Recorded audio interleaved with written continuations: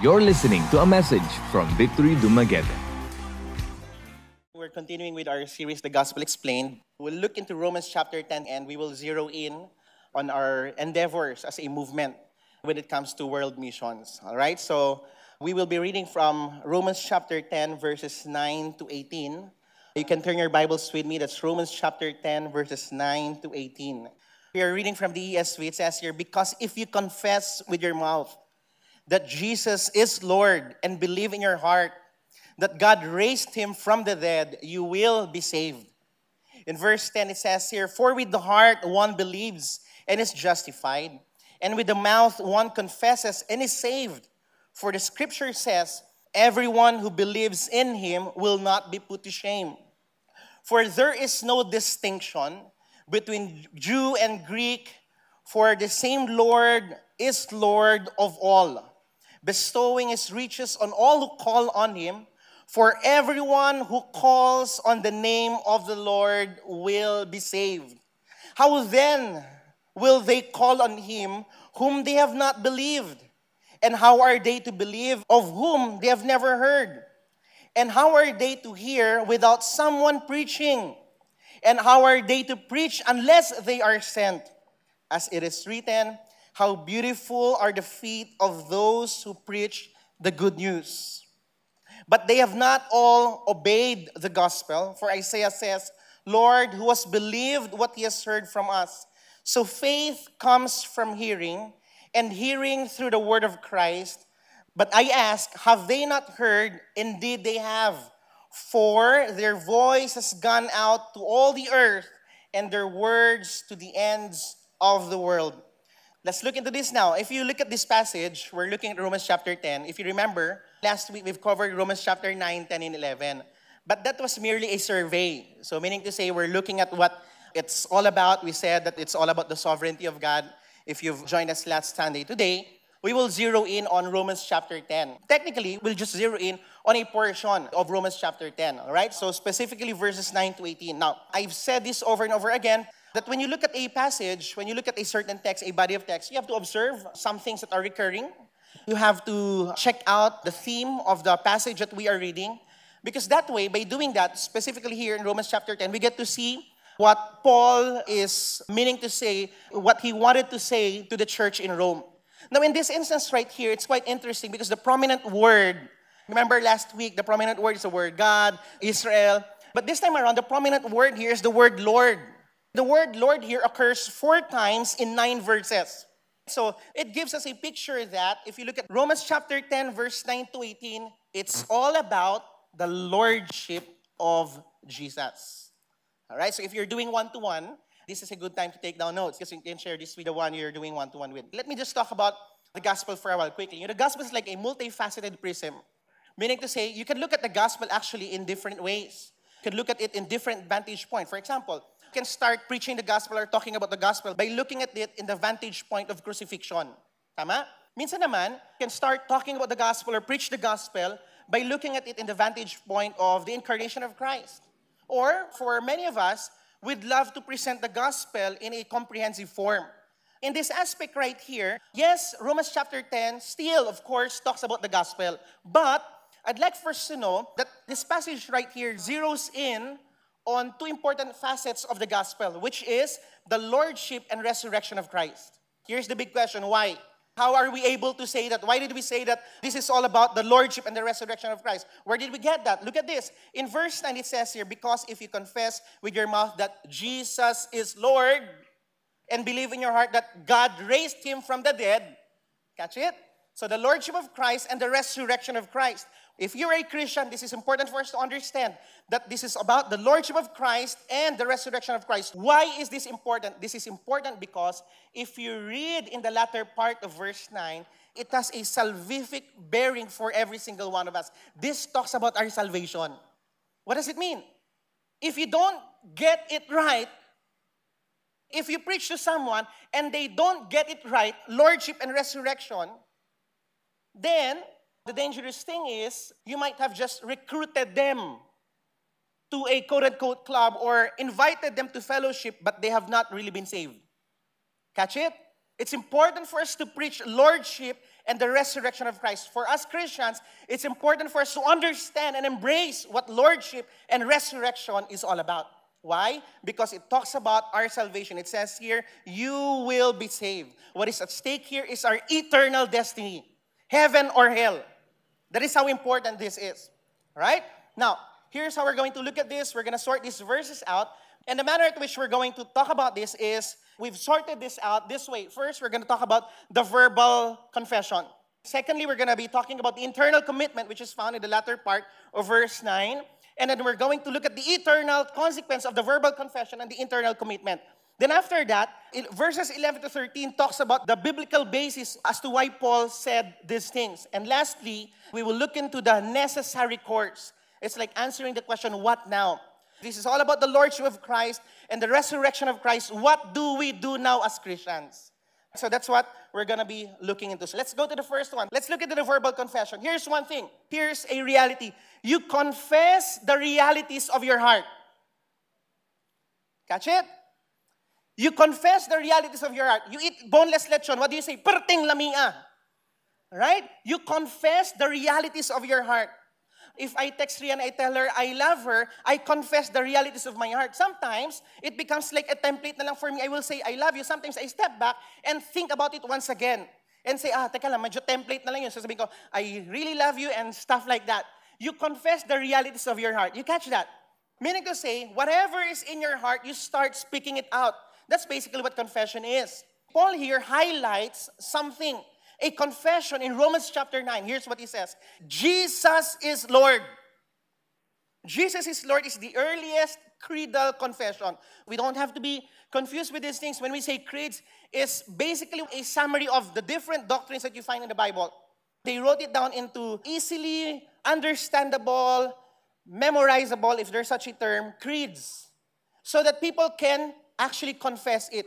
Now, the shortest one and the easiest one to memorize is this. Jesus is Lord. It is the briefest confession of faith as well. In Victory, when we baptize someone, what do? We shout, yay! We do guitar. But in their time, when someone is baptized, they say, Jesus is Lord. Catch it? Everyone starts yelling, Jesus is Lord, Jesus is Lord. It becomes like a signature statement of the early church. Tayo sa Victory, mahilig tayong magsabi ng, honor God, make disciples. We keep saying that, make disciples. But in the early church, they keep saying, Jesus is Lord. But guess what? These are not empty confessions. And I'll prove to you why these are not empty confessions. In the Roman Empire, they also hold on to a confession. And their confession is what? Caesar is Lord. So I want us to understand that, you know what? Paul didn't make this up. He didn't just say, Jesus is Lord. No, it has a context because in the entire empire, everyone keeps confessing, Caesar is Lord, Caesar is Lord. Every single one that you talk to, everyone who submits under the Roman Empire would keep saying, Caesar es Kyrios, Caesar is Lord. But for the believers, they cannot say that. Once you have been a Christian, you will say, Christus es Kyrios, Jesus is Lord. It's not easy to say that. For us right now, Jesus is Lord. Those words easily roll out of our mouth. I'd like for us to understand, verse 9 is a bold statement. It takes boldness, it takes courage, it takes faith to say the word, Jesus is Lord. Dili ni siya basta-basta lang malitok. You know why?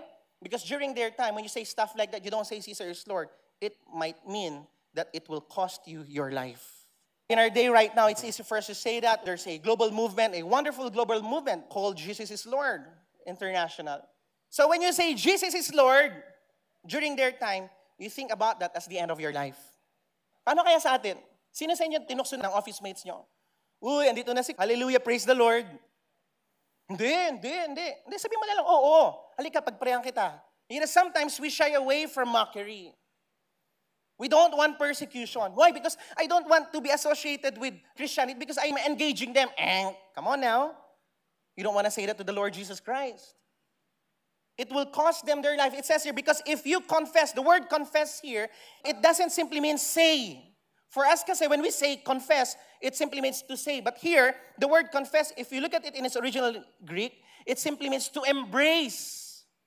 So when you confess Jesus is Lord, you embrace every single thing that the Bible says about Him. You embrace the fact of His deity. You embrace the fact of His humanity. You embrace the fact of His incarnation. You embrace the fact that He is the second person of the Trinity. That is what confession means. When you confess, you embrace who He is. Then it says here, you confess with your mouth. Right? I love it that Paul said this. You confess it with your mouth, meaning to say, if you're going to confess Jesus, do not confess His name in your bedroom. You confess it what? You confess it openly and publicly. You tell the people around you that yes, you consider and embrace and submit to Jesus as the Lord of your life. We ought to be outspoken about our faith to a listening and watching world. We have to preach the gospel. We have to preach the name of the Lord Jesus Christ. By doing so, perhaps it may cost us something. Perhaps mockery, confusion. Some of us could even lose our job by doing that. If we are in the United States right now, you say something like that, you could be kicked out of your job. But at the end of the day, if it is a reality of your heart, then it should be the confession of your mouth. So whether you are a senior high student in your classroom or working somewhere, or even if you're around your unbelieving family, when given the opportunity to pray during parties, during family reunions, sinong tinatawag para mag-pray? Di ba tayo naman? Then grab the opportunity. Habang nagpe-pray kayo, singitan nyo na ng preaching. That's what we do in funeral services. Sinisingitan natin preaching mga prayers. That's what we do. We declare. We make confessions. We even prophesy to people. You don't want to dodge this because Mark chapter 8 verse 28. Now look at this. This is some strong words. It says here, for whoever is ashamed of me. Sino nagsabi na to? Si Jesus to. Whoever is ashamed of me and my words in this adulterous and sinful generation, of him will the Son of Man will also be ashamed when it comes in the glory of His Father and with His holy angels. Association could possibly lead to persecution. It happens. In Matthew chapter 7 verse 21, Jesus also said, not everyone who says to me, Lord, Lord, will enter into the kingdom of heaven, but only the one who does the will of my Father who is in heaven. Catch it? So I have to say that because for some of us naman, we think that confessing is enough. Right? So we think that our association with Victory or a church already makes us a Christian. It can lead us to Christianity. But mere association is not enough. Jesus Himself said, not everyone who says to me, Lord, Lord, uy, anong pa, Jesus is Lord, pero hindi naman back up ng life mo. And this is basically what Jesus is saying. It's not a magic formula. It's not like open sesame, the gates of heaven will open. No. Because like what I said, there has to be an inner reality. Which leads us to our next point, an internal commitment. There are two necessary things for salvation. First, there has to be an outward confession and an inward possession. To begin with, look at this. If you look at verse 9, there are two faculties involved here. And this is quite interesting. The two faculties involved here are, look, the mouth and the heart. Your mouth and your heart, it has a bearing, and that is your salvation. So important po yung sinasabi natin, tsaka yung pinapaniwalaan natin. These two things are connected. These two things are important. Now, when the heart and the mouth are involved, what do we have then? For your mouth, that is your confession, and with your heart, that is your faith. So these two should go hand in hand. If you look at verse 8, this is not part of what we're looking at here today, pero it goes in step with verse 9 because it says here, but what does it say? The word is near you in your mouth and in your heart. That is the word of the faith we proclaim. Let's go to verse 9 again. The word believe here simply means to entrust your life to. Remember in John chapter 3 verse 16, it says there, for God so loved the world that whosoever believes, right? That is the same word that we have here. The word believe there is not just simply saying, oh, I believe in Jesus. It's not like that. Believe there simply means believe unto Him. It talks about submission. You believe unto Him. You submit to Him. And that is still what we have here. The word believe here is to entrust your life into. And that is what it says here. True saving faith has three elements, and it has to be in this order. First is your mind. Second is your heart. And last will be your will. And allow me to explain this by giving an illustration. Let's say you are in the Titanic. 1912, you're one of the richest of the rich. You went to the Titanic and you were in one of the biggest suite that they have. All right, suite room. And you pay a hefty amount of money for it. And then while you were having your iced tea, you're having your bacon, whatever it is that you're on your gold-plated table, something happens. You heard from the radio that we have just hit an iceberg. The ship has just hit an iceberg. So what was fed was your mind. You got information. Something, a tragedy was mentioned and it occurred in your mind. But guess what? It doesn't end there. It should not end there. If you want to be saved, you don't just say, oh, great. Oh, I felt that. But your heart should tell you that you have to do something. So your heart tells you now, something's happening, the ship is sinking, I have to do something. Something that needs to happen. But guess what? Your emotion was already tagged. Your heart was already tagged to doing something. But without the will, all right, I think this is going to be it. Bye, mom, bye, dad. But there's a lifeboat available. Your will brings you from your room, running towards the lifeboat, and getting off the ship. It is the same thing with true saving faith. We hear the gospel. Someone preaches the gospel. Someone will preach the gospel in Pakistan. Someone should preach the gospel in India. Someone will preach the gospel to us. And guess what? It bothers us to know that we are not saved. It bothers us to understand about the wrath of God. But it should not end there. You have to do something. And that is what we have here. True saving faith has three elements: the mind, the heart, and the will. So in that case, what are we supposed to believe as Christians? For those of you who've been attending Victory, but you don't consider yourself a Christian, here's the question. What do you have to believe? And we have it here in verse 9, that God raised him from the dead. Still talks about the resurrection of Christ. You remove the doctrine of the resurrection of Christ, we are to be pitied by all men, the Bible teaches us. What is the effect of this confession and belief? Guess what? It says here, you will be saved. The effect of this confession and belief is salvation. Love that. The effect of the confession of the mouth, the belief, the internal commitment of the heart is our salvation. So here's the next question. Saved from what? Look at this. And this is very important. What are we saved from? You folks remember this in Romans chapter 1. We've talked about this in the first week of Gospel Explained. What are we saved from? Are we saved from a bad boss? Are we saved from bad internet? Are we going to be saved from a miserable life? Are we saved from poverty? Though these things can happen, but that's not the fundamental issue. What are we saved from? Are you guys ready for this? We are saved from the divine wrath and the everlasting punishment from God himself. We're saved from the divine wrath and the everlasting punishment. In short, we are saved from the wrath of God. Not too many people who want to talk about this. We are saved from the wrath of God himself. And just to reiterate, perhaps, or to remind all of us, as we think about the beat, as we think about the nations of the world, as we think about Cambodia, Myanmar, as we think about Thailand, as we think about Pakistan, we think about Lebanon, as we think about people in the United States of America, as we think about your neighborhood in Banilad, in Bagakay, as you think about that, come to think of this, hell is a real place. It's not a work of imagination. Hell is a real address in the map of God. Catch it? And guess what? Let me just say this. Hell is filled. It's a place filled with good people, but have not really confessed that Jesus is Lord. Romans chapter 10, verse 10. It says here, for with the heart one believes and is justified, and with the mouth one confesses and is saved. Have you observed that? Paul simply interchanged the order. Kanina, Jesus is Lord, confession before the internal commitment. Ngayon, inuna niya yung internal commitment bago yung confession. Meaning to say, there's no order to this.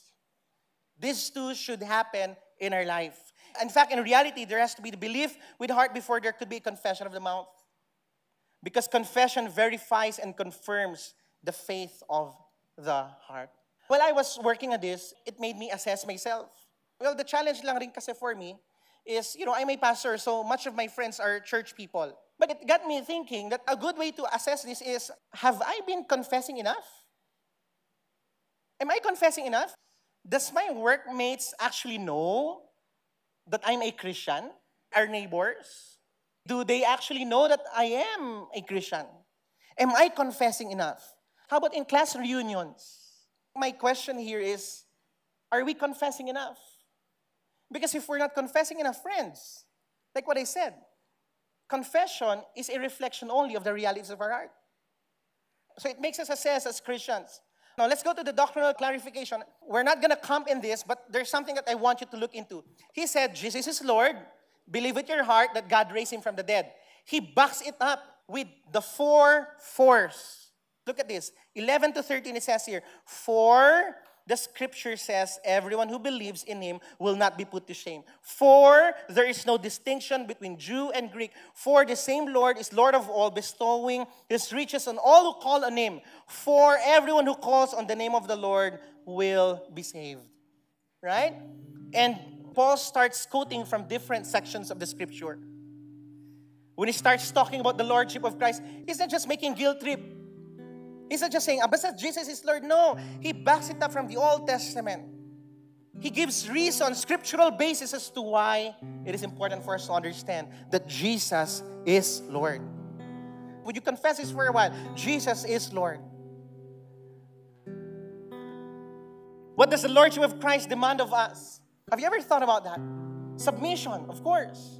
Obedience, priority, and commitment. So having said all of those 4, so think about this for a while. Is Jesus Lord over my life? Oh, that's the big question. How do I know? First, am I submitting myself to him? Am I submitting my plans to him? Am I submitting my future to him? Am I submitting my finances to him? Am I submitting my love life to him? Am I submitting my marriage to him? Secondly, priority. Is Jesus the priority of my life? Are worship services the priority of my Sunday? Because the Bible tells us not to give up meeting together, as some are in the habit of doing.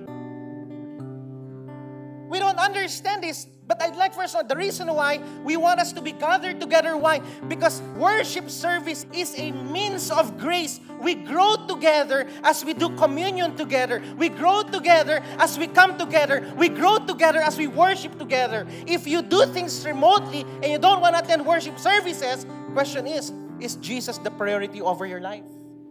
Is Jesus Lord over your life? I don't care if you do Netflix in the evening, up until like 2 in the morning, as long as you make sure you get up in the morning for worship services, ready to meet the Lord. That is important because it shows the priorities of our heart. Next one is, are we obedient to him? Archie, is Jesus Lord over your life? I cannot just say yes. I have to make sure first that I obey him. Am I obeying Christ? Because if I'm obeying him, then I will have the audacity to say, yes, Jesus is Lord over my life. I don't know with you, but isn't it true that Jesus would want us to obey from different aspects of our life? And that is only true if we have a communion with God himself, with Jesus himself.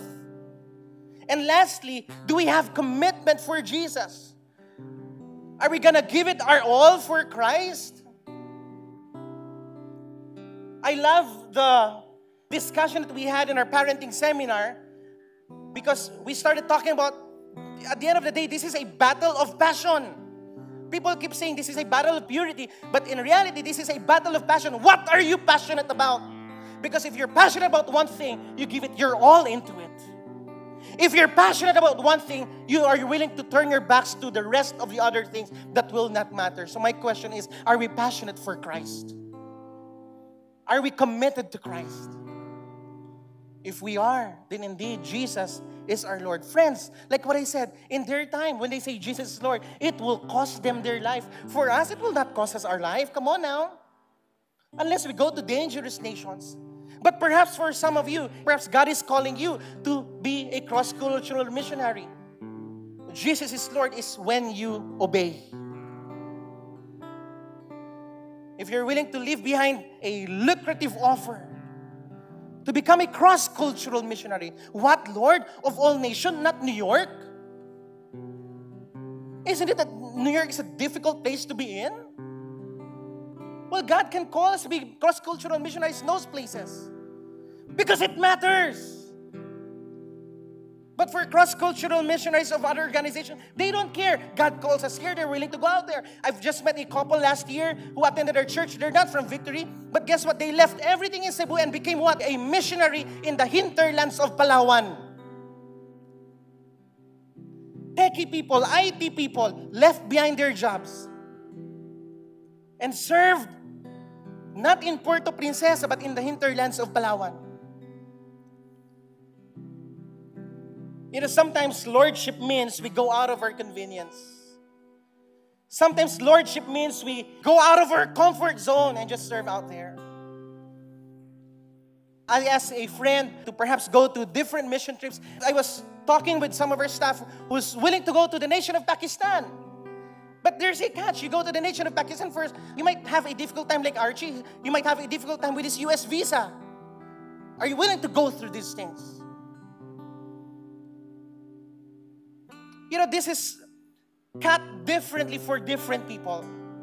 I'm not giving this out as a template, but I know for a fact, if we have a relationship with God, God will speak to us. God will talk to us.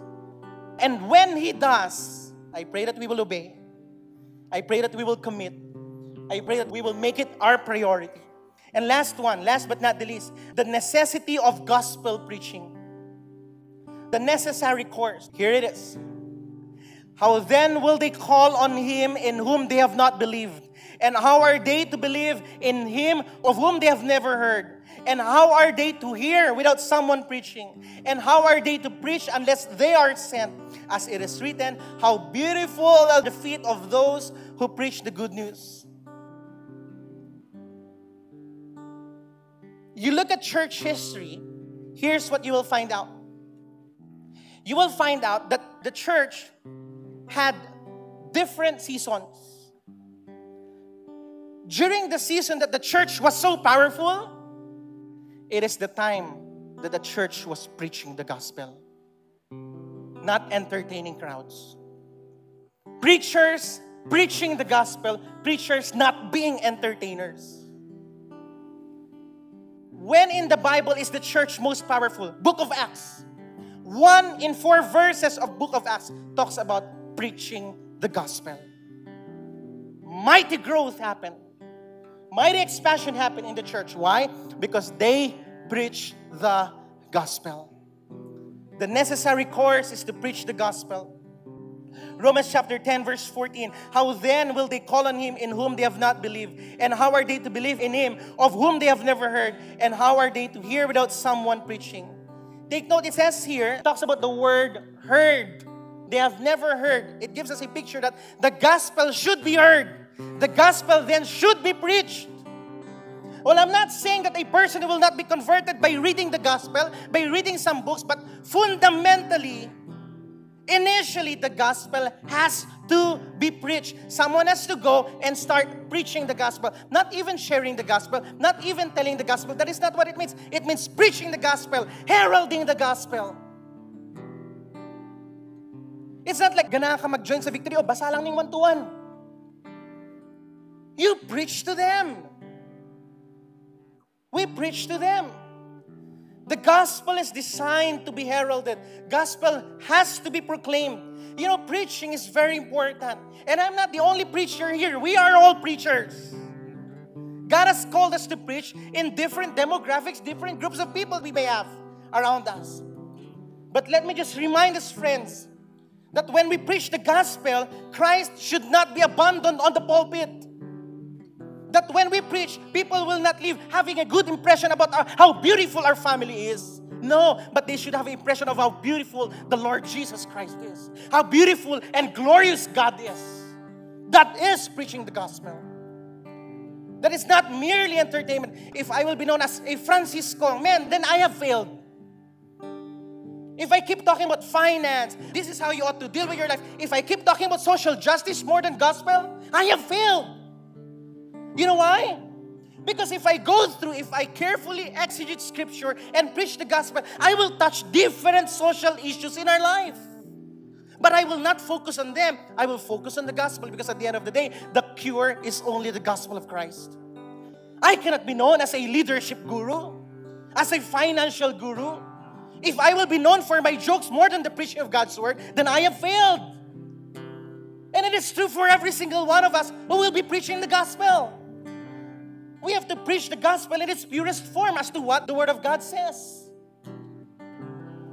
Romans chapter 10, verse 14. And how are they to hear without someone preaching? The word preach here is the word keruso, which means to lift up the voice and announce and proclaim. During their time, there were different keruso. There were different heralds actually. When Rome would annex a new city, they will start yelling in the street, "Hear ye, hear ye, hear ye. We have taken in and conquered a new city." That is what proclaiming is. And basically, Paul has this in his mind when he starts talking about preaching the gospel. How are they to preach unless they are sent? Yun. As it is written, how beautiful are the feet of those who preach the good news. It says here, unless they are sent. Meaning to say, there has to be a sending body. A sending body should be present. Who is the sending body? The church. No wonder we have biblical foundations class, church community class, making disciples class, leadership 113. These are just routes that we take to equip us for us to be commissioned to preach the gospel. At the end of the day, every single one of us is commissioned to preach the gospel. But perhaps down the road, we will commission some of you to be in different nations to preach the gospel. What is obvious here, no one can be saved without hearing and responding to the gospel. When we're in front of Christ in heaven, we will give an account. Kaya pala sabi, how beautiful are the feet of those who bring the good news. Ang tanong dito, saan nakakarating yung mga paa natin? Sunflower Field? Tokyo? No problem actually. God would love for us to have those things. But when it comes to preaching the gospel, saan nakakarating yung mga paa natin? Assess ko kaya sarili ko. We need to be committed to missions as a church. We have to be. I think, if you ask me, we will cease to be a church when that time comes wherein we have given up supporting missions.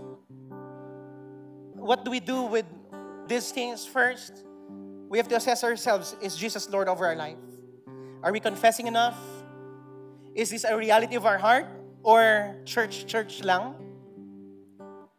Secondly, are we bringing out the gospel, preaching the gospel in the nations of the world? How are we utilizing our Twitter, our Facebook, our Instagram, our IG stories? Are we using this as platforms to preach the gospel? Because these things can help. Amen. You just heard a message from Victory Dumaguete. For more messages like these, or to access other resources, please visit victorydumaguete.org or like our page on Facebook.